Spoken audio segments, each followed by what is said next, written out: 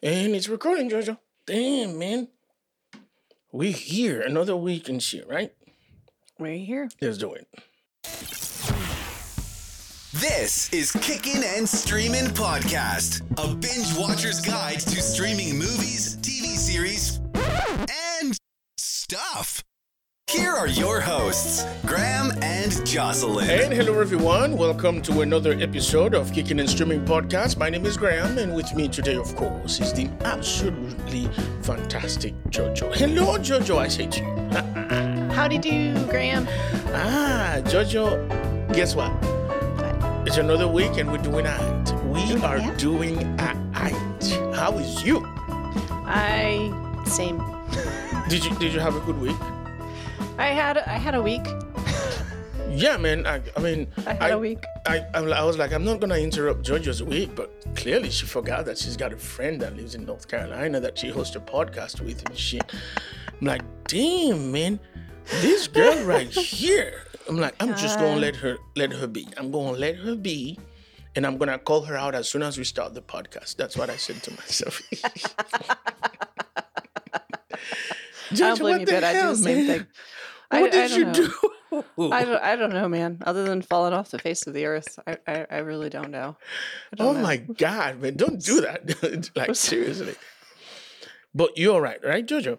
Yeah, I'm all right. It's just one of those weeks where it was like I couldn't believe it was only Tuesday, and then suddenly it was Friday. Yes.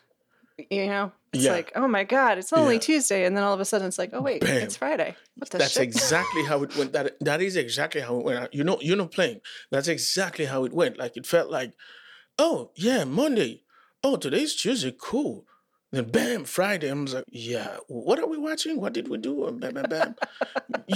And even still yesterday while we were talking, until you asked, yo, what are we doing tomorrow? I hadn't thought about any fucking thing at all, man. It was a weird week because, like, it wasn't terribly busy, but the things that you got busy on kind of took up all of your time, if you will. Yeah, like all of your time and all of like your mental space. Exactly. You know, like it was like, yeah, I don't know. It was a bizarre week. It was a mad week. The lost week. Yeah. Not the lost weekend, the lost week. Right, but we're here, and today we are talking about a series that has been actually on for pretty much the entire month of July, and it's on Hulu, so it almost sort of like escaped us, if you will. And I will tell you why I decided to give it a go at this show, because otherwise I wouldn't have.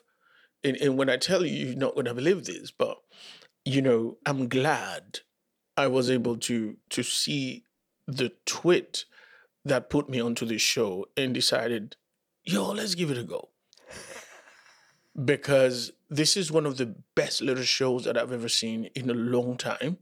Mm-hmm. And it's weird that it's on Hulu because I felt like it was more like an HBO Max type of thing. I agree. I don't know. We always talk about like what show belongs to where. We do, yeah. But it's true though, because you get a show, it's like, yep, this is totally Netflix, and then you'll get another show, and this is Amazon Prime. But you're right, this one didn't feel like a Hulu show to me either. Absolutely, and so the reason I actually decided, okay, I'm gonna give a go to this show, is because on the Kickin' and Streaming Twitter feed, we follow Ben Stiller, and the crazy thing is Ben Stiller doesn't tweet much at all.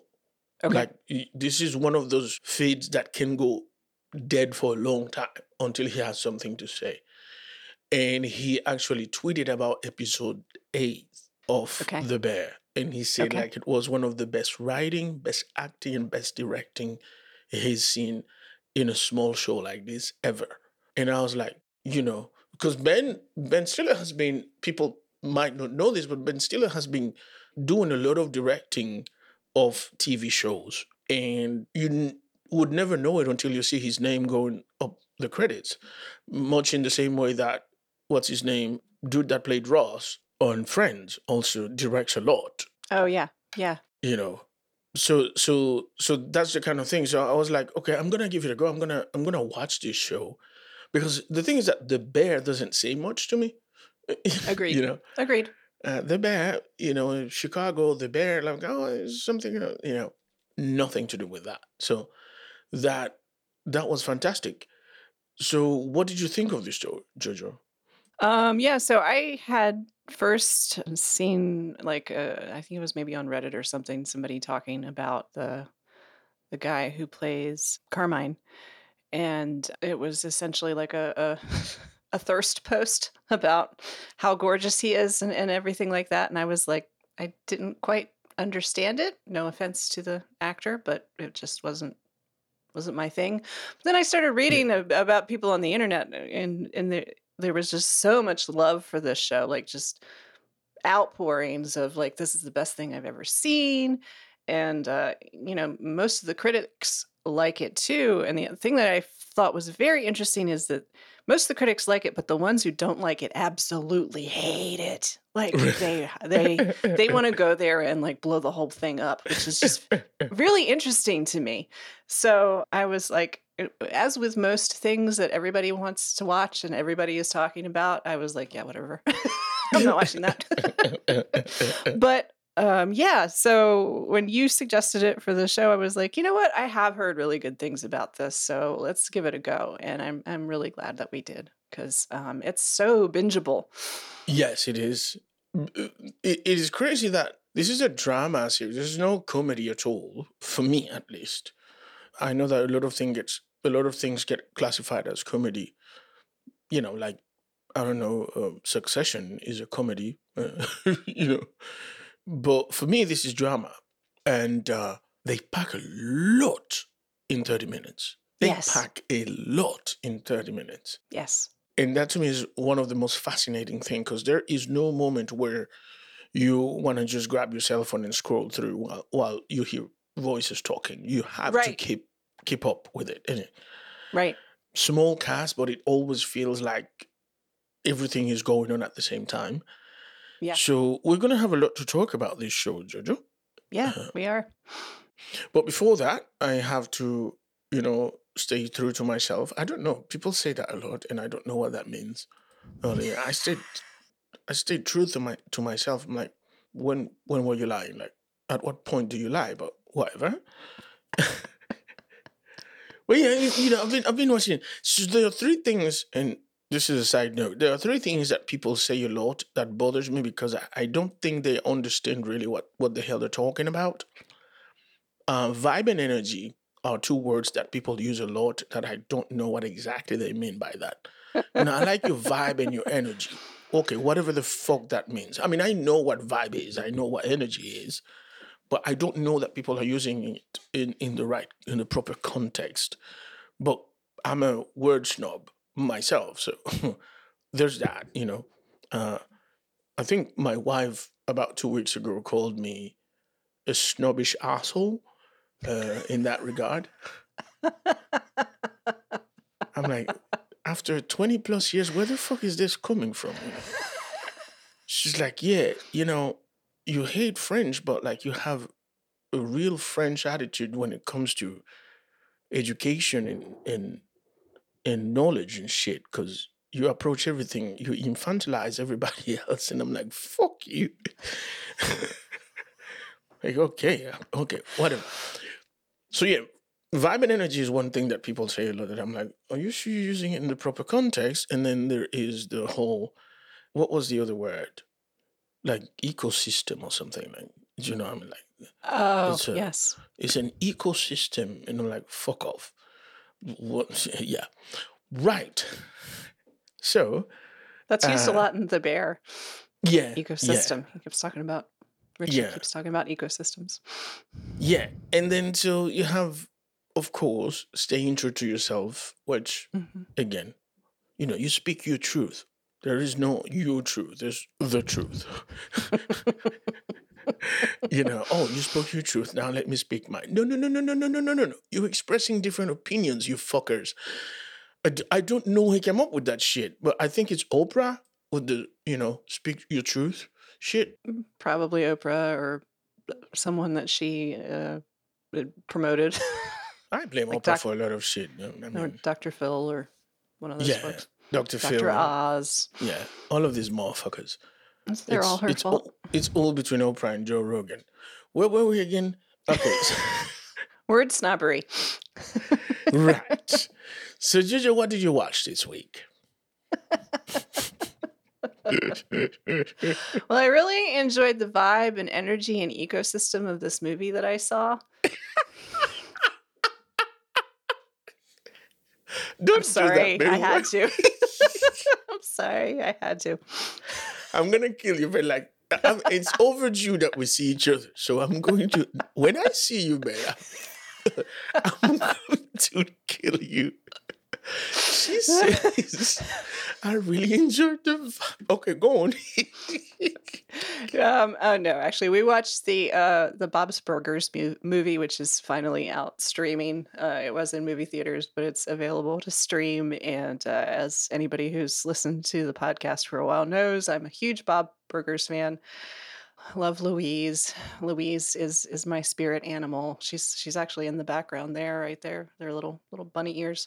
But yeah, yep, she's peeking over my shoulder, just watching the show.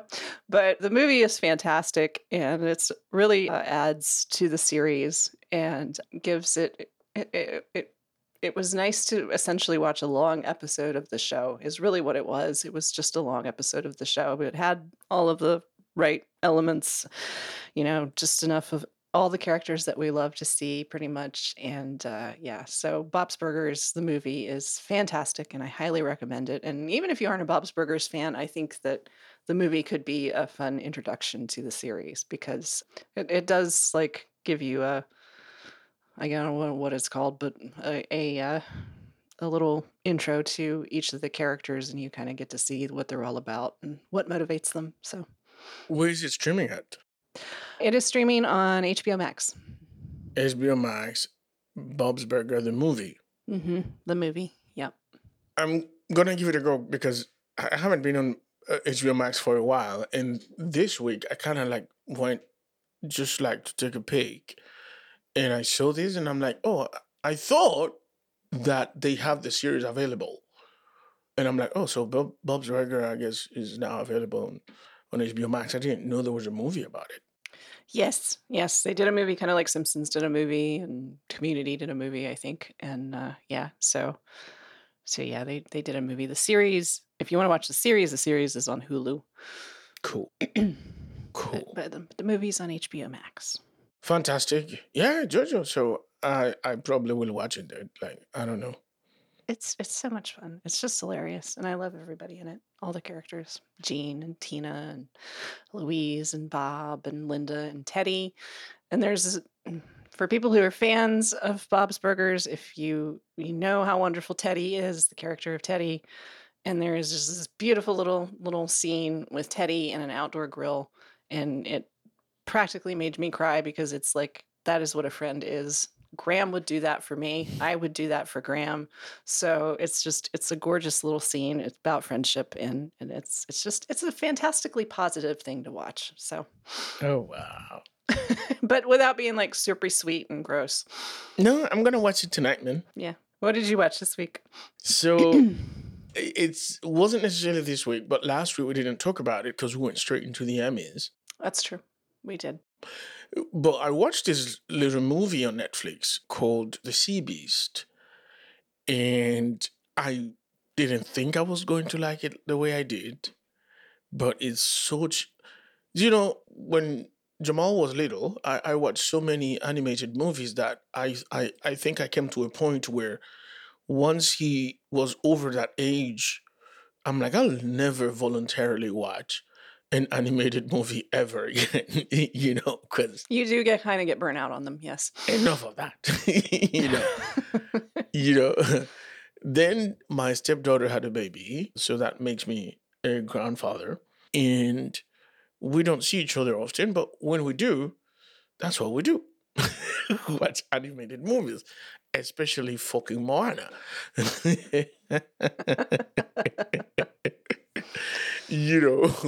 So I know Mr. Moana for the rest of my life. And so I thought that you would never, ever catch me voluntarily going to an animated movie. And I have no idea why. But the little girl in the movie, The Sea Beast, for some reason, reminds me of my little granddaughter. So I decided to watch the thing. And man, I fell in love with this movie. And I'm like, this is so good. Oh my God, this is so good. I'm like, what the fuck is wrong with me? I'm not even 50 yet.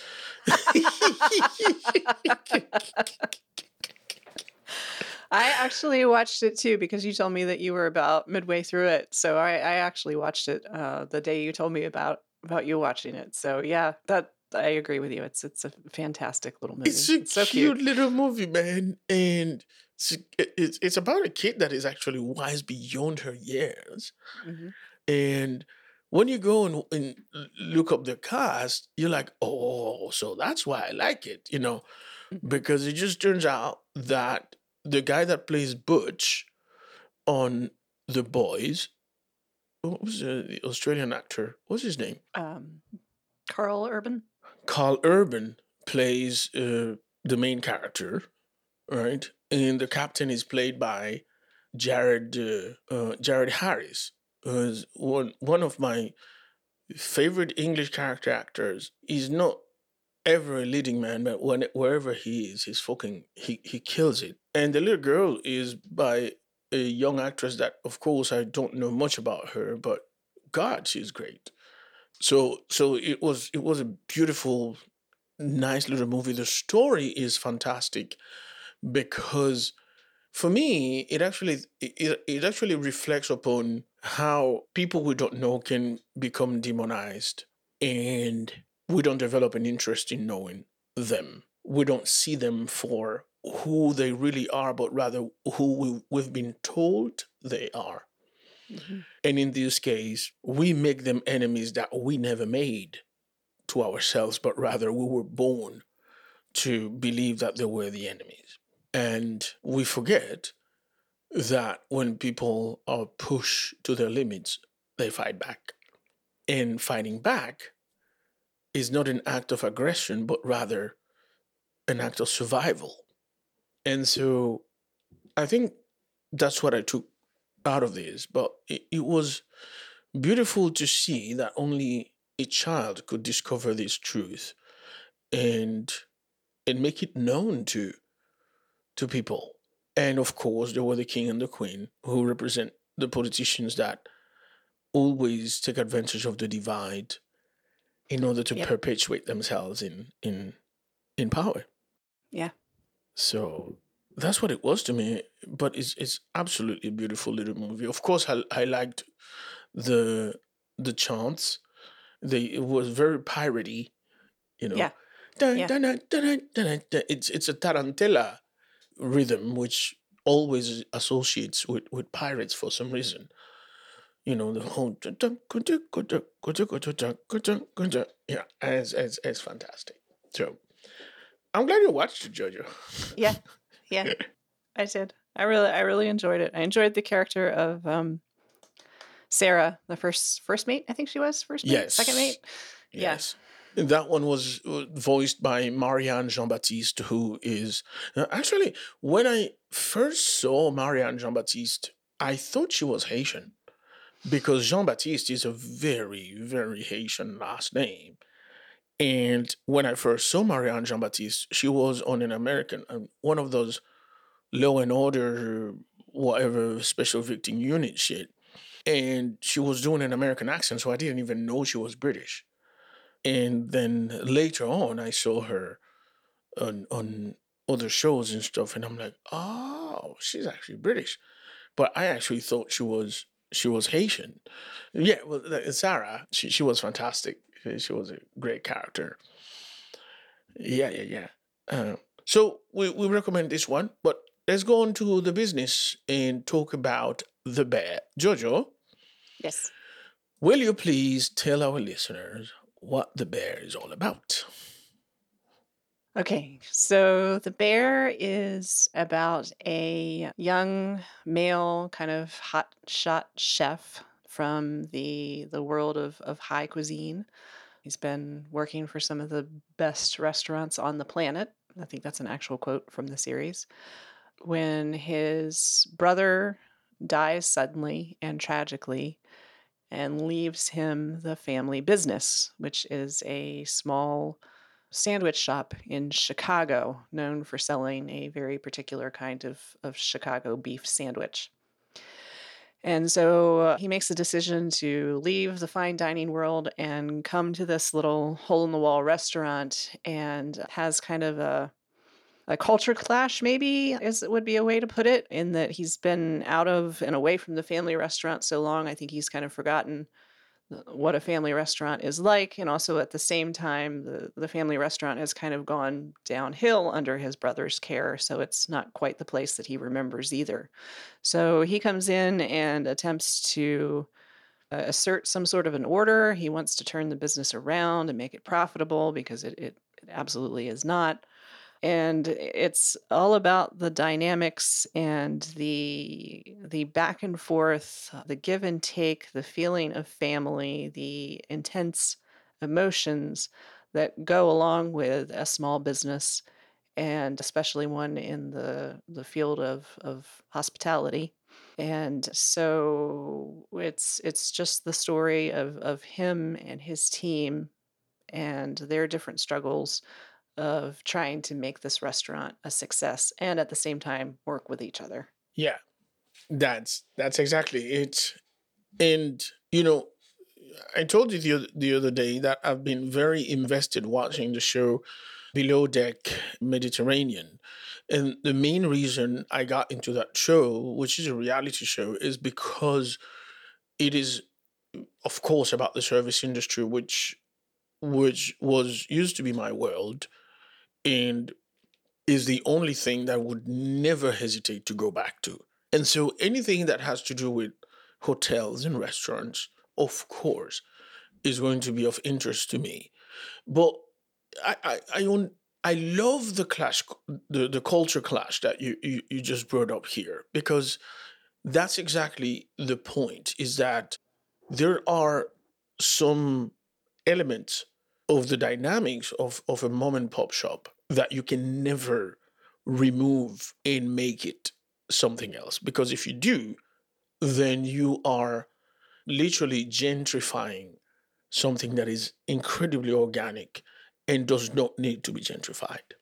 And while I understood and agree with Bear's approach of we have to establish some order in this, but I did see the point of the rest of the crew in that this is not the things that you did back in New York.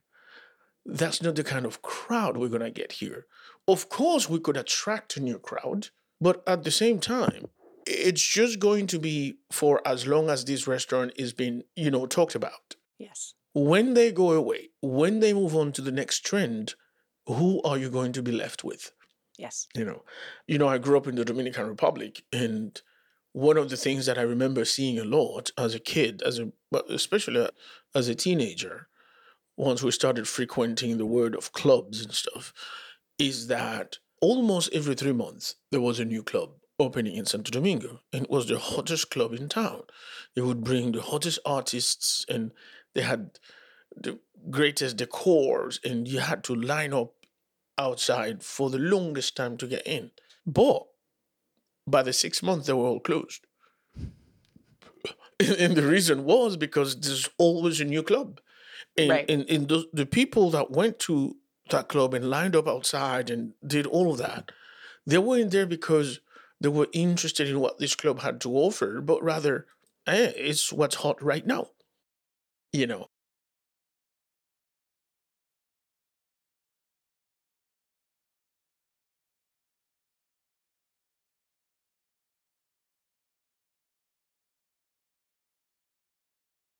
Yeah, exactly right. And so, even in the fine dining restaurants, right? What do you do when you go to a fine dining restaurant? It's not like you go there every Saturday or every Sunday or every weekend. You go there once, Yeah. Anniversaries or an occasion, right? yeah, and An yeah. occasion. Yeah, somebody so, died.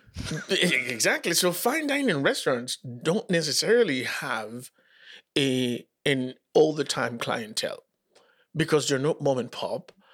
And the all the time clientele that comes back is because they can afford it. Yeah. You know. Yeah. And so what Carmine tried to do was obviously naive on his part, and he encountered some resistance. And I think what makes the show is the way that all of this resistance came together and created an understanding in the end that made it a transition that is very chaotic and you're going to brace yourself for. So tell me, Jojo, what will you take away from the show? I want to go back to a point that you made that somebody that Richie, the character of Richie, actually says in the very last episode, where he talks about, the regulars, the regular crowd, and the newer chef who is not Carmine, but the lady that's been brought on to kind of change things, is like, yeah, they're the ones that buy one sandwich, split it, and have a free water. And it was kind of like just snuck in there as part of their rapid fire conversation. And he's like, oh, so you're against poor people now. You're discriminating against poor people. And I was kind of like, that was for me was kind of like a moment of, yeah, like that is kind of what this is about, and that's kind of what Richie is standing for, because for most of the series I honestly wanted to punch Richie as hard in the face as I could. Yeah, that's true. I wanted to.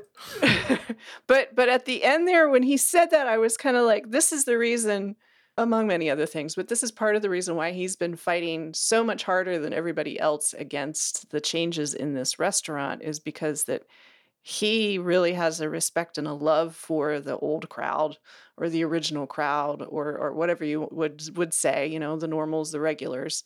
And you saw that with his interactions with people. He was like, oh, it's, Joe, the guy with the golden dick, or whatever. And, hey, how's your dog doing? That kind of thing. So he was thinking more about the clientele and the customers more than the dynamic of what was going on behind the scenes, because he wasn't really behind the scenes necessarily. He wasn't a cook. He was more of a front manager dude. So it took me until the last episode to actually kind of understand Richie and have some respect for him and understanding of the fact that this is what he's been fighting to keep. This is why he's not just being an asshole. He actually has a reason behind it. He's not just fighting against change because it's change. He's fighting against it because he doesn't want to lose something that is, as you said, organic and special and can be rare. So I thought that was really interesting. And then the whole series itself is very, my feeling about watching it was, if you go to somebody else's house for like a big family gathering, and you're not part of the family, and like one person, and the names of a few other people, and maybe you've met mom, but you don't really know everybody else. And it's a big, loud family, and they're all screaming at each other. And for them, it's not really anything. You know what I mean? Like that's just normal for them. They're just screaming at each other because that's what they do. But you're an outsider, and you're just like, okay, I don't really know if I should call the police, if I should be running, if I should be laughing. When is the fight's going to break out? Right. And that was the feeling I got watching this. Was I felt very much like an observer of a big family hashing shit out. And, as you go along, because the show kind of, to me, made assumptions that, okay, you're going to know who Mikey is, and you're going to know all about Carmy, and you're going to know all about Sweeps. And you do eventually get to that point. But for the first episode, to me, it felt very much like I was just kind of thrown into this big party. And like, wait, what's his name? And what's going on? And why are they screaming at each other? Yes. But it's not really anything I've experienced on television before that wasn't overwhelming. It was not overwhelming in the slightest. It was like, okay, I want to learn more about these people. Exactly. I want to know this. Right. Why are they having this little tiff, and why are they okay with each other, and what's going on here? And I loved that. It was like being an observer of a big, loud raucous family. And that is exactly the ambience in the hotel industry that I come from, right? Remember, I come from the world of all inclusive, which means that we cook all day, we serve all day. Like my days started at 8 a.m. and I probably would go to bed at about 2 a.m., right? And then over and over and over and over again. Even when I remember when I was entertainment manager, entertainment assistant manager, people used to tell me, "You hear all the time, like, when do you go home?" You know, I'm like, actually, I just came from taking a 2-hour nap. Like, I don't know what y'all talking about. You guys think you saw me?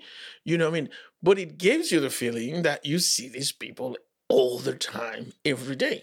And it is exactly that. When you are first introduced to this world, you feel like, oh my God, how can they work together?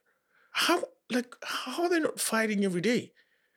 And the next thing you know, you are as involved as everybody else, especially if you're a repeat guest. I mean, in the hotel world, because I remember situations where a guest would come back and I'd be like walking around the property and they'd be like, "Hey, Graham, you have a minute?" "Yeah." "Why did you fire Ricardo?"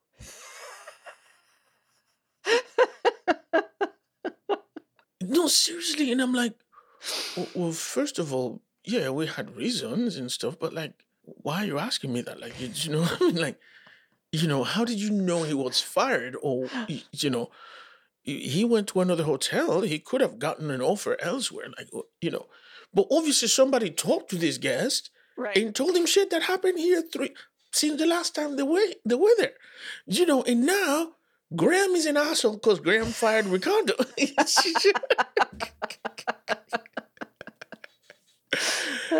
And that's exactly what this show is all about. As you said, like, it doesn't take long for you to actually feel, oh, so I get this. And now I'm here too. What, Mm-hmm. is there something I can cut? Like, is there something you want me to throw on the stove? Because you become part of that family in a blink of an eye. But it is chaos. It is absolute fucking chaos. And as an observer, it can be overwhelming. But at the same time, like, I want to know where this shit is going. I want to know where this shit is going. But here's the thing. For me, the cast in this show is a work of art. I actually think that casting managers should get like a fucking Emmy. I agree with you. I think this is like an overlooked, because the people who can say, okay, you're my Carmi, you are my Mikey, you are my, and it Richie, and it all works, and they get all these people together. That's like the ultimate management team. Yes. When they get it right, that they create a family, a real honest to God fucking family. Yeah. With people that, I mean, they may hate each other in real life, but on screen, you have a family. And yes, you are right. It's overlooked. They should be as rewarded as the actors and the producers and everybody else, because I can't imagine being able to draw that kind of talent together and go, yeah, you're going to work in this part. Yes. Look, the parts are, when I read a book, and I've told you this before, like when I read a book, in my mind, immediately I have a cast, like who should be this and who should be that or whatever. But, if you were to make a movie about this, it may work, may not work, because obviously that is not easy. But everybody in this show fit the role properly and brought something to their character that you say, I don't know if there's anybody else that could have played this role. Yeah. Yeah. And I know we're going to get into the cast very soon. But I think part of the story here, what makes this story compelling, is the cast. And for me, the genius of casting here, more than anything else, and like I said, I have a lot to say about this fucking cast. This cast is fantastic.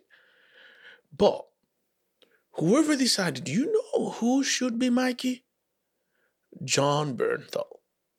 And I'm like, that's exactly who I was thinking about. I don't know Mikey. I don't know what he looked like. I don't know who he was in real life, in the story. But if I were reading a book about a dude named Mikey who went through this situation and who was the life of a party whenever he walked in, but had all of these demons in the background, this is a guy I would have cast. And that to me is the genius of casting. Take it away, Jojo. Yes. And I love that in this show, they made the decision to show Mikey interacting with the family and Richie. And it was just a very simple, very small, it wasn't a whole episode dedicated to him or anything like that. And just the casting of him as Mikey, as you said, was perfect. And the fact that it was just a short memory of him, but it encapsulated who he was so much and how everybody felt about him so much that, and then they just dropped it. It wasn't like he was a constant specter over the show or anything like that in terms of the actor. I mean, he was in terms of his legacy, of course, and Carmi's issues with wanting him to love him and everything like that. But in the sense of they allowed the actors to have that come through in their performances as opposed to, let's have a lot of fucking flashbacks to Mikey. Yeah. I appreciated the way they did that. I thought that it was fantastic. Do you remember when we talked about that show, that Toni Collette show, that we complained a lot about the over-explanations? Yes. That they left you nothing that you could make up. Yes. And they decided, we're going to give you flashbacks like a motherfucker over here. Yes. I remember the episode that opened up with Mikey in the kitchen with the family around. And when I realized what it was all about at the end, I said to my wife, this is fucking a work of genius. Because it is a flashback of Mikey telling a story, but at the end of the day, who's telling the story is Richie to a fucking date. Yes. Mikey is 3 times removed from this flashback, but how do you go about that? How do you create this ensemble of stories? This is a work of genius. And here's the crazy thing. For me, Jojo, what this tells me is that behind the show, there were some absolutely masterful storytellers. Yeah. Because storytelling in filmmaking is about the writing. Now I understand why Ben Stiller was raving about the writing on the show. Because the acting is a component. The story, like giving the actors a story that they can tell with their acting is a completely different thing. And this is to me where I understood the magnitude of this show and why it's not a little project. And this is why I say it should be on HBO Max or something, Yeah. Yeah. I kind of wanted to mention, because a lot of people are using this show, and I'm interested to hear your thoughts on it and our listeners' thoughts too. So a lot of people are holding this show up as an example of a toxic work environment and what it is like to work in a toxic work environment. Not necessarily, I don't think, towards the end of the show when there's a bit of a more cohesion of the group, but when there's a lot of screaming at each other and there's a lot of, weird shit from Richie. And obviously, of course, when Joel McHale is screaming at the New York chef, played by Joel McHale, is screaming at Carmi that he's never going to be good. He's never going to be any better. He's never going to be.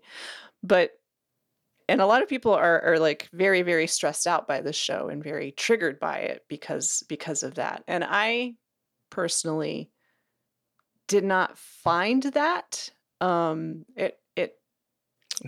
I did not see it as, okay, so I feel like if you look at, say, an office environment and the toxicity of an office environment where you're going to have somebody smiling in your face and telling you how great you are and that you're just one more rung up the ladder to a promotion, and then in the background they're doing everything they can to keep you as low as possible. Or, you know, the office where you've got the boss who talks about how wonderful you are to one person and then tells another person that you're doing a really shit job, just so they can pit one against the other one to see.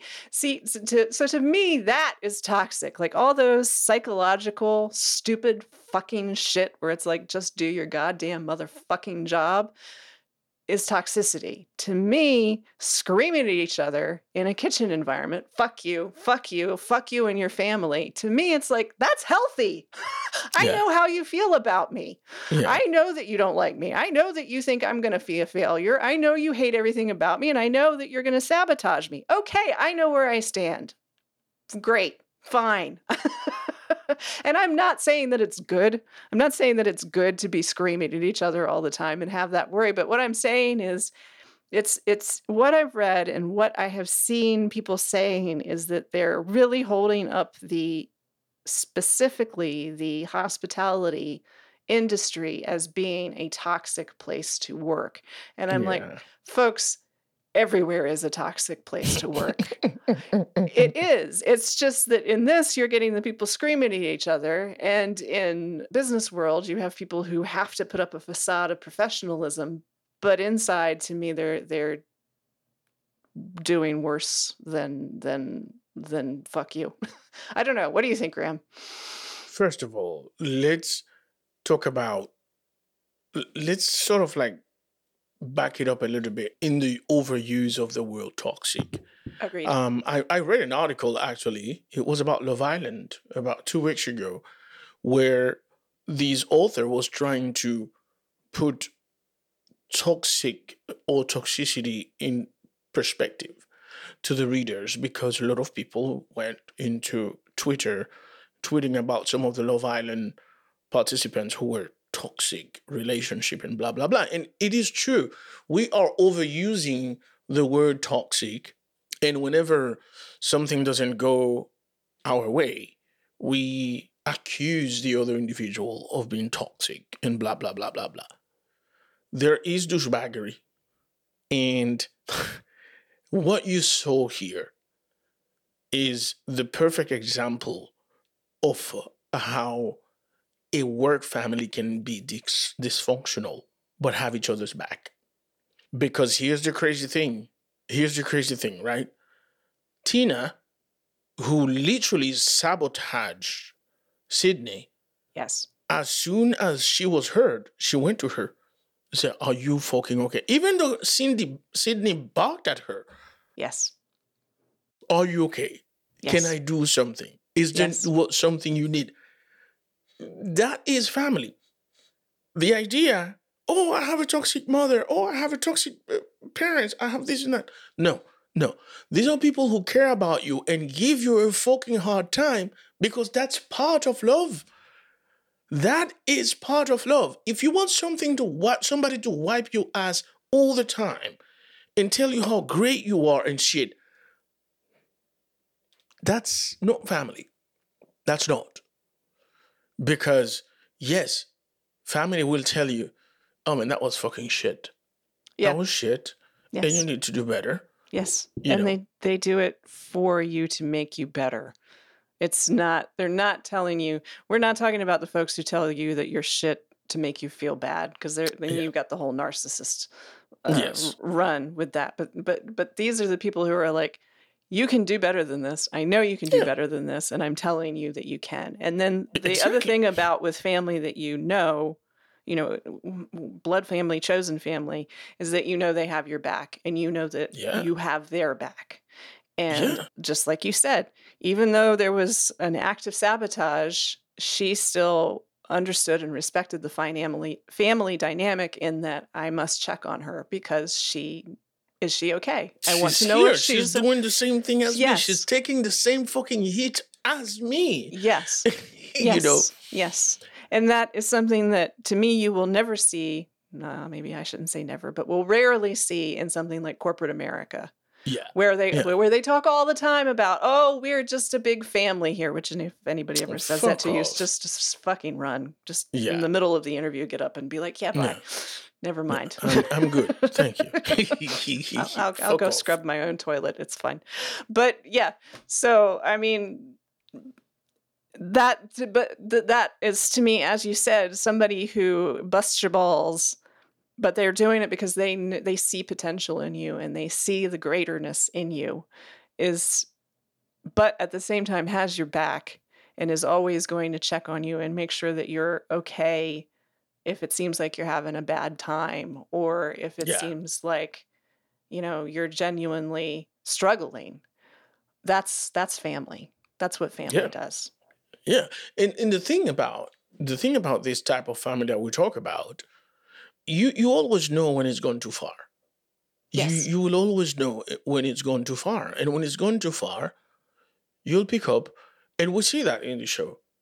There's a couple of people that are like, okay, man, you are descending into some kind of madness that I don't get. So not to make anything really too much about me, but one thing I did a couple of times is that, you know me, Jojo, and you know that I don't do new friends. So it was a pretty isolating situation to be in as a manager. And so, but there was always this one person that you hire and you click from the very beginning. And you sort of like develop a type of friendship with. And you realize along the way that this person is probably mature enough to understand that being, friends with the manager is actually more responsibility than having a pass. Yes. Yes. So I remember I went out drinking with this dude, and the next day I was in the office at 8 a.m. with a fucking headache, man. We were drinking tequila like motherfuckers. And I was in the office at 8 a.m. with a glass of water full of ice, coffee and a cigarette. But I was in my office. And this motherfucker showed up at 9:30. And when I called him out, he's like, I don't know why you giving me such a hard time. I was out with you drinking. That's exactly why your ass should have been here before me. Mm-hmm. Do you know what I mean? Mm-hmm. That's it. Yep. And so I learned along the way that a lot of people, in order for me to preserve my friendship with them, we couldn't work together. And that is one of the hardest decisions you can make as a manager. Listen, dude, I am interested in your friendship. I value your friendship. But we can't work together. Because it seems like you are poised and fucking it up thinking that I'm going to bail you out. The problem is, the rest of this lot is looking. They're watching.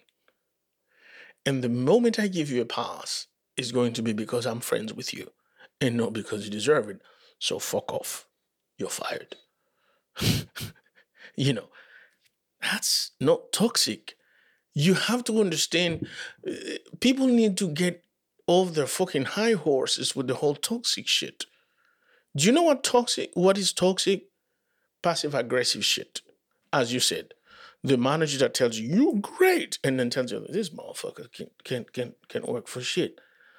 I'm waiting for him to quit so I can give him your job, give you his job. Yes. You know what I'm saying? But screaming at each other, letting the heat out, and then coming back and say, hey, man, we fucking killed it. Yeah. That's Tuesday. I don't know what else you want me to say. Yeah. That's what it's all about. You know what I mean? That's it. That was one of the things that I really valued about this show, because I think in television, a lot of the times plot contrivances seem to be misunderstandings or miscommunications of things. And this show, as far as I noticed, absolutely did not do that. Everybody was throwing their feelings at each other 100%. Nobody was standing behind a facade of professionalism or courtesy or anything else. And I'm not saying that that's 100% the way it should be all the time, but at the same time, when Richie's going off at Sydney, Sydney is giving it right back to him. Sydney's not standing there stewing and going, "Oh my God, this person," and internalizing it and everything like that, which is what I would probably do. She gives it right back to him. And that is the way it should be allowed to be. Yeah. If somebody is going to treat you like shit and talk to you like you're a piece of shit, then you should be allowed to do the same thing back to them and preserve your dignity and not be told, "Oh, well, you got down on their level." That's not what we're talking about here. It's I'm giving them the same respect that they gave me, which was none. But the world of the service industry is exactly that way, in the sense that you have a lot of people who will come up, work the first day and say, "Okay, this is not for me. That's it. I'm done. I'll never do this again." But you have a lot of people who adapt and are like, "Oh, so this is how this works here." The prank, like, "Oh shit, I'm going to hide your fucking onions and then we're cool." Do you know what I mean? Yeah. That is the world. Do you know how many times I had DJs just fucking remove the battery from my microphone when I had to be on stage at 9:01, introducing the show for tonight, and I come out, music and intro and boom boom, and I'm like, pop, fucking microphone. Like, and this nigga will look at me from his cabin and go like, showing me the battery, like, "Yeah, fuck you." Do you know what I mean? And then I'd grab a wired microphone, do my thing, and then you're like, "Did you really have to go fucking do that, man?" And then we move on. Like, that's not toxicity. I don't know what people are calling toxicity. That's not it. That is not it. That is the world of the service industry. That is chaos. That's family. That's having each other's back. That is pranking each other. That is a moment. That's it. So if anyone is offended about this show, then maybe they need to do something else with their lives. Yeah, I was baffled by it, because as I said, I hate the passive aggressive stuff, and I'm not saying that it would be enjoyable to be screamed at all the time, or actually it would probably be enjoyable to scream at somebody else all the time, but it's just, to me, it's if you're going to use the word toxic to describe the screaming, then toxic needs to be applied to everything across the board. Then it kind of ceases to lose meaning, or ceases to have meaning, or I should say. Overuse of a word makes it sort of void. But I just think that you can't label one thing like this as toxic, especially in the particular instance of this show where they all have each other's back. I'm going to give you an example. Tina wasn't used to being seen. If you see this scene, Tina is bothered by the fact that now she's being seen, because she is used to flying under the radar and never being told whether she was doing a good or a bad job. Yes. And that was perfectly fine with her. Yes. The moment that she started to be seen, she reacted in a completely dickish way about being seen, until she realized, actually, it's fucking good to be seen. Yeah, I'm actually good at this. Exactly. It was just a little bit of validation that she got, that she's like, "Oh, I figured this out. I do my job. I do it properly. And I'm actually good at this," as you said. Like, yeah. So managing people is weird, but it's one of the most fascinating things you could do if you're not a shitty person. That's it. So, everybody who watched this show and didn't like it because toxicity, fucking grow a pair. You know, get tougher skin or whatever. Like a kitchen. The world of the service industry is not for the thinner skinned. It's not a safe space. And yes, I know that there's a lot of machismo and there's a lot of sexual harassment and shit. None of that is okay. That's not what I'm saying. Right. But what you show, the ambience, the environment that you show in the show is not what I would call toxic. Not at all. So we talk about the cast, Jojo. Yeah, let's do that. Jeremy Allen White, your husband, tweeted something incredibly interesting that I didn't see until I saw his tweet. Is that Jeremy Allen White is Stephanie Jean Wilder's fucking love child. Oh my God. What the hell, man? 100%. Seriously. 100%. Yes. That is young Gene Wilder as a matter of fact. Yeah. Like, did we check his DNA and shit?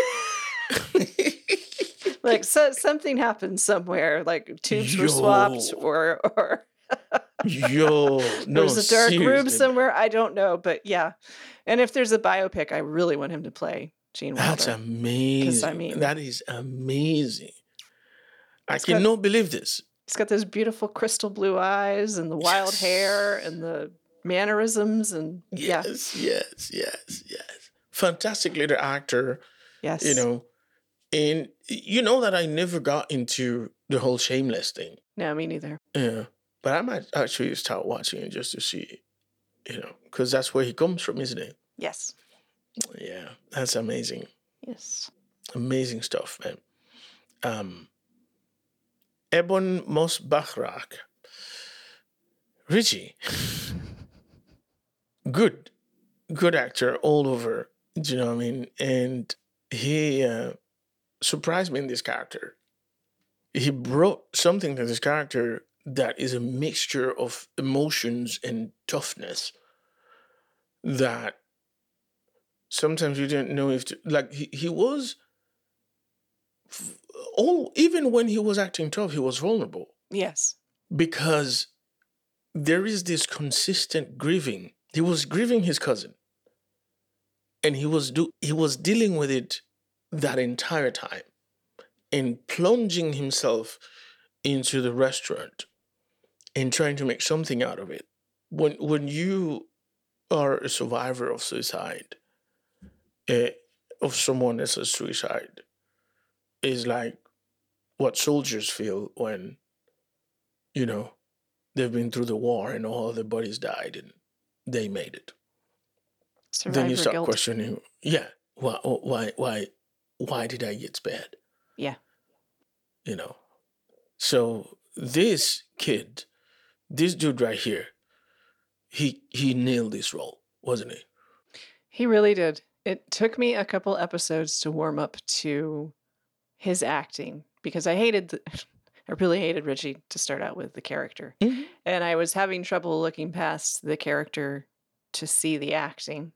And it took me about 2 episodes, and then by the 3rd episode, I think I was on board with what he was doing. I still wanted to punch Richie, but I was on board with what the actor was doing. And I think it's a really phenomenal performance that that is maybe a little bit overlooked in how good the performance is of Jeremy Allen White, possibly, but I think they were both fantastic.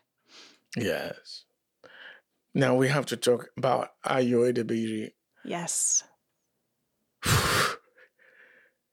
Who is this girl, man? Like, you know, I was sure the whole stand-up comedy thing is what she's supposed to do, because like, wow.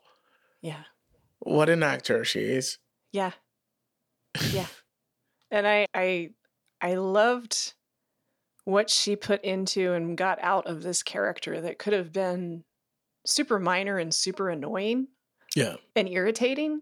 And she didn't turn her into a minor irritating character. She turned her into someone you could respect and someone you cared about and someone who was kind of all or nothing with her loyalty and her drive. And she is so good in this role, She and is, man. a fantastic performance. I mean, has to be nominated for an Emmy. It's just she is so goddamn good. I couldn't stop looking at her. I couldn't stop sort of like savoring her performance Yeah, the entire time. yeah, There's something miraculous about her screen presence. You know, it's amazing. It's an amazing performance of holding your own and speaking your mind and yes, fucking belonging where you are, yes, and it's just absolutely fantastic. So I'm, you know, first of all, this entire cast needs to be nominated next year. agreed. It will be a grave injustice because I still have people to talk about. Oh yeah, I mean, Abby Elliott, just a few appearances here and there, but the way she goes toe to toe with Carmen as the sister that we're in the same position, but you know what I mean? Like, you're not there for me. She wasn't annoying. She wasn't. She wasn't naggy. She wasn't. She was exactly the grieving sister that is trying to pick up her little brother, and also to know that that little brother has her back.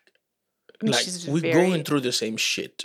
she's very exasperated with him because Yes. it's we're going through basically the same thing, granted in our own ways, but we should be able to be bonding over this, and you aren't letting me in, and I am ready to smack the shit out of you for it.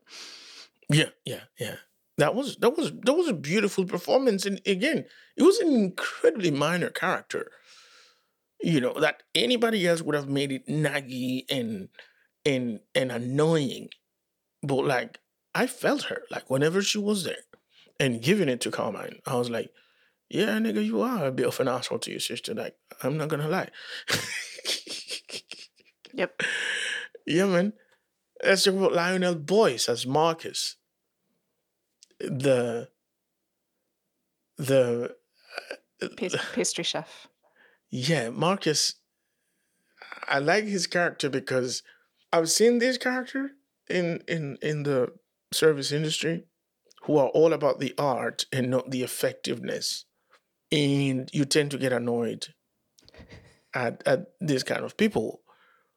But they are artists, and eventually you have to give them their dues. Except that, don't put them where you need, at a fast pace type of shit. The surprising thing to me is that the actual chef in the show was nowhere near the kitchen at all. Nope. You know what? It took me a while to actually realize that's fucking Maddie Matheson. That's Maddie, man. Maddie's my guy. Like, some of the best fried chicken I've made is from this dumbass Canadian chef, man. He's dope as fuck. So I was glad to see him doing his thing there as an actor. Yeah. It was funny too. From what I read, he taught some techniques to some of the staff members, like how to cut vegetables and things like that. And a lot of the shots of the hands or the knives cutting things are actually him doing it. So, of course, I think that's awesome. And he put in a great performance. I know, man. I was like, oh, that's fucking Maddie. That's Maddie, dude. Oh, he's funny. I always thought of him as a comedian that could cook. You know, I mean, Mhm. I'm not saying that he's not a great chef. He's a fantastic chef. But I was just like, this guy has like a comedy vein to himself, and it came out here. Um, yeah, a performance for me that is worthy of a lot of praise is that of Lisa Colon Zayas. And this is another character that could have just gone completely unnoticed, you know. But she was there, man, and she made you feel that she was there. And I also discovered by doing a little digging that she is the wife of David Zayas. Oh, okay. Yeah, Sergeant Batista from Dexter. Okay. Yeah. So I was like, That's a cool little tidbit. yeah. But she was great, man. I loved it, loved it. It's crazy because I said to my wife, you know she's Puerto Rican when she speaks English and when she speaks Spanish too.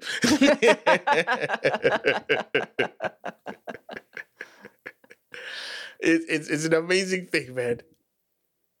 Molly Ringwald had a bit of a It took me. cameo here. I had to look up the cast because I was watching her and I'm like, I know that's somebody, somebody. But I'm like, I don't know who that somebody is. And then I saw it on the cast and I was like, oh, that was Molly Ringwald. I did not recognize her.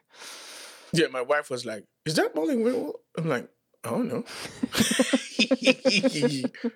Why are you asking me for? But I don't know. And then, yeah, after looking at the guy, I'm like, oh, so that was her for real. Yep. There's something going on in the face that I couldn't quite get. Yeah, agreed. I have to say, however, that the most consummated actor among everybody in this cast is Edwin Lee Gibson as Ibrahim. Like, I'm sure that whenever they had breaks and shit, they would like crowd this guy and talk to him about acting.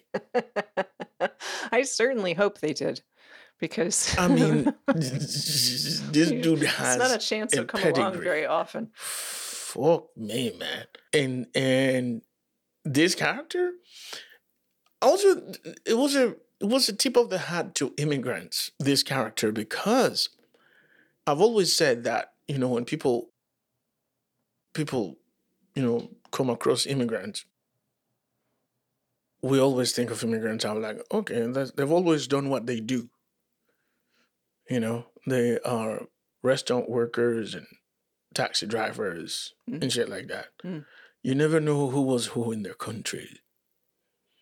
I've always used the example of, I know a dude here who was one of the best dental surgeons in the Dominican Republic. And here he works as a janitor in a school. And Ibrahim is a fucking doctor. Yeah? Yeah. But that's what immigrating will do to you. Yeah. Especially in places where you can't validate your title because you come from a third world country. Which is a load of horse shit because, I mean, in the example of your friend, teeth are teeth are teeth, right? So the human mouth is always going to be the human mouth. And I mean, yes, I think that people should, as anybody should, not just immigrants, but everybody should have to pass a board test, right, to get your license. But I mean, if you've been doing it in your country, you pass the board test and get your license. That should be the end of it. If you don't pass, you don't get your license. Yeah. But as it's just a way to make sure that anybody who comes from another country has to, get in the back of the line. Exactly. God forbid that they come over and. But let you come from, I don't know, Poland or Germany or what I mean? Yeah, exactly. Exactly. A very white country. Exactly. You're Dr. So-and-so here. Exactly. You know what I mean? Yeah. Dr. So-and-so.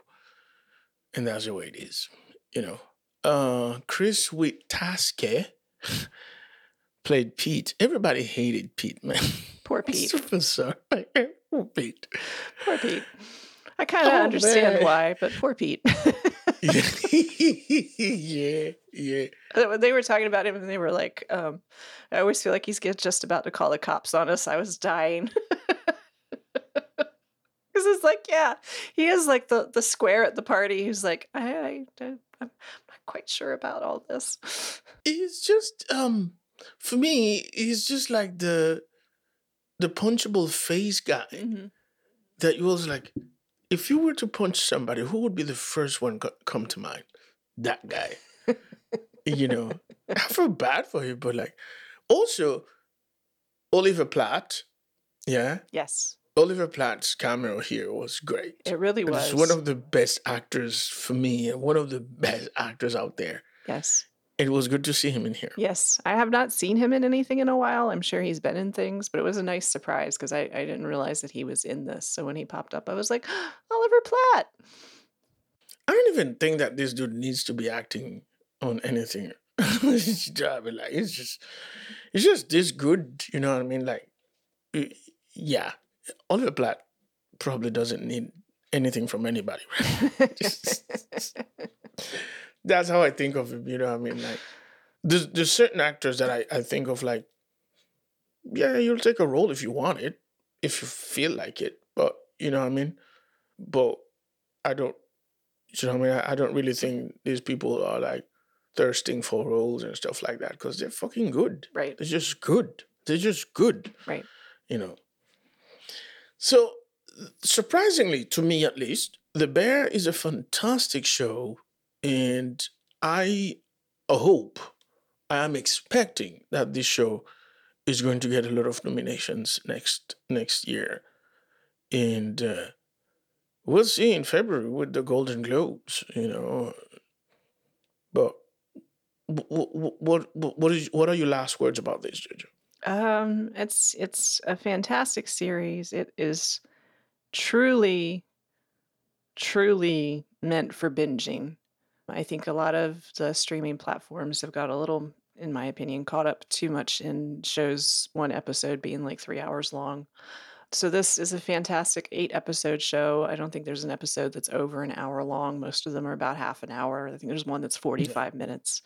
And it's made for binging. It is fantastic, and I think that you will learn a lot by watching it about the human condition and about the way we communicate with one another and the way that people feel. And there's a lot more to this show than it just being about cooking. Although that it's, and you can watch it from that standpoint too. If you just want to watch it about cooking, you can. But if you want to look for more, there's absolutely a lot more to be gleaned from this show.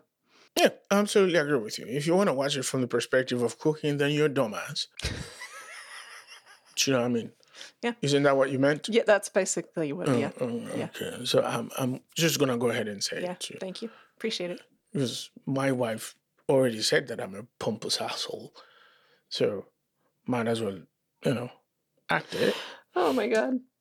I'm not gonna let that die. Oh, by the way, last bit. That character, for the people who are thinking that, who are very literal about the character that was sort of like bullying Carmine in New York, for me, that character is actually his insecurities. It wasn't anybody in particular. I agree with you too. Yeah. Yeah. I think it was an amalgamation probably of things that had been said to him maybe over the course of working, since he started with peeling garlic, I think he said in one of the scenes. But basically everything that he'd internalized about himself over his whole career. Yeah. And the fact that it was Joel McHale saying it to him is hilarious to me. Say yes, chef. I'm a piece of shit, chef. Right. So watch the show. Tell us what you think. I know that I say that every Saturday, every week, that you should talk to us and tell us what you think. We haven't heard from you yet, but we know you're there because you'll be downloading the show and shit. So whatever. Yeah, I mean, this is a very, very good series, and we recommend it with 2 hands. Yes. So we are going to call it a day today, and it's been just another one. Another great show. Another great podcast episode that Graham and Jocelyn have brought to you. If you'd like to follow us on social media, you can find us on Instagram and also on Twitter. On Twitter is Kicking and Streaming, so the letters N, Kicking and Streaming. And on Instagram is at Kicking and Streaming _podcast. You will find Jocelyn on Instagram also as KNS co-host. KNS co-host it is. And for me, you will find me on Instagram and on Twitter as Mr. Puzzetta. That's MRPUZZETTA. Don't forget to look up our website, Kicking and Streaming Podcast. And also we are on YouTube. A condensed version of this show is posted every week on YouTube. Oh my, last week we live streamed it, but this week is going to be like down to about 15 minutes. Squish off. Right? So if you don't have the time to listen to the audio version, you can always go to YouTube and do your thing. But for now, Jocelyn and I are going to call it a day. Thank you, everyone. It's a day. Thanks, everybody. Bye. Thank you for listening to Kicking and Streaming Podcast. If you found value in our content, please subscribe and share. We would also be delighted to hear what you think of this podcast. So please rate us by writing a quick review on Apple Podcasts or your favorite podcast platform. Follow us on all major social media platforms such as Facebook, Instagram, Twitter, and Pinterest. Join the conversation happening today on our Facebook group.